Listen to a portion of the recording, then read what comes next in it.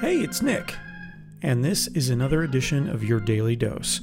A quick peek behind the curtain. Bob Codgis and I record this podcast in 1 or 2 hour blocks that we then cut up into short and sweet conversations you can listen to every weekday. Some of the chats are even shorter and sweeter, so we thought, why not try a few of them together?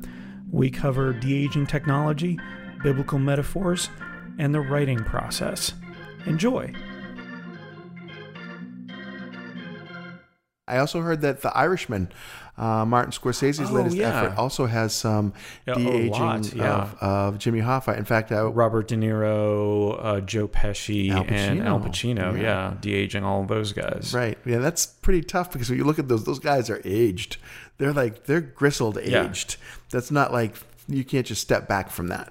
A little Botox is not going to take that stuff away. Right. You know. But I guess then the other side of that is a movie like Looper, where you had Bruce Willis. Yeah.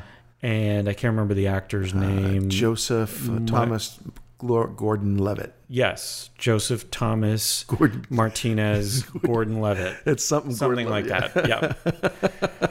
You had two actors playing the same role, so you got a little bit of makeup on one of them to make him look like a young version. And he did a good job of mimicking the Bruce Willis moves, I thought. And I get it. At some point, you have to suspend your disbelief. Yeah. Right? But I think that if you're trying for the ultra realism of the de-aging, it's actually much harder to suspend your disbelief than if you just know going in another actor is going to play a young XYZ. Yeah, that's interesting. Yeah. Yeah, because you say, all right, I have to suspend it now. You're thinking with the CGI option that, I didn't have to. They could have done a better job. Yeah. You know, maybe there's not someone that looks just like that actor, so that's fine. We're going to forgive that. But if you're going to take that actor himself, you better do a good job. But I guess, so the other side of that entirely is, why tell that story? Why does it have to be a clone of him? Why can't it just be a younger assassin or whatever he was in the movie? Yeah, good question.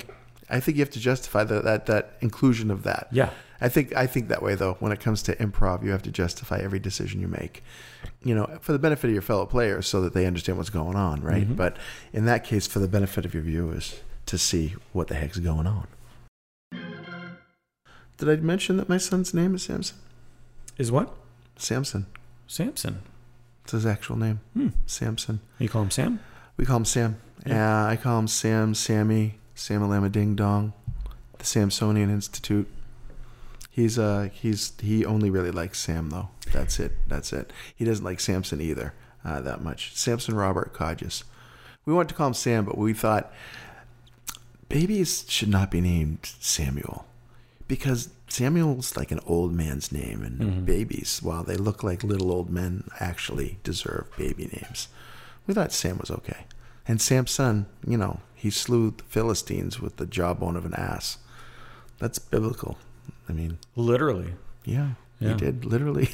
I don't know if literally he did, because that would be a feat, don't you think? What kind of a jawbone of an ass would that be that could take down a whole army? That's a pretty good one. I would say that's solid. Practically the whole ass. Solid really. Ass bone. Hey, never underestimate the power of a solid ass bone. I will not. I will not from now on. I'm sitting on one right now. You have something written over there about that, or did you just pull that out of your head? I'd written that down a while ago, but that's, you know, it came out smooth. What I want to do, like, I'll give you an example. So I wrote about 6 months after Pachakacha, I wrote about it. Like the entire experience. Yeah. Well done. Thank you. But it was like, I want to share these things, but writing them sometimes is very labor intensive. So I overthink them in my head. And typically with the creative process for me is once I figure out how to do something, I lose interest in it. Right? Because you're like, and this would fit here, and then I could do, okay, yeah. It's not a challenge anymore. And that's a lot of times writing for me. So I feel like it was funny. There was a columnist, a sports columnist that I like, Bill Simmons from Boston. And he does online stuff now, but he only does podcasts now. But I really liked reading his stuff because I didn't have to listen to anything. And now I'm becoming that guy where I don't necessarily want to write anymore. I just want to record stuff. Hey, it is writing either way. I mean, there's a greater spontaneity to writing it live. There's a greater risk although you have the power of edit, of course. That's your eraser. Yeah. That's your backspace. That's your change the ribbon. And I feel like that's cool. It's an interesting way to create, and it's what feels good to you. And if you don't like what comes out, you have the power of edit. Yeah. And you refine it. You do it. I never even thought of it that way.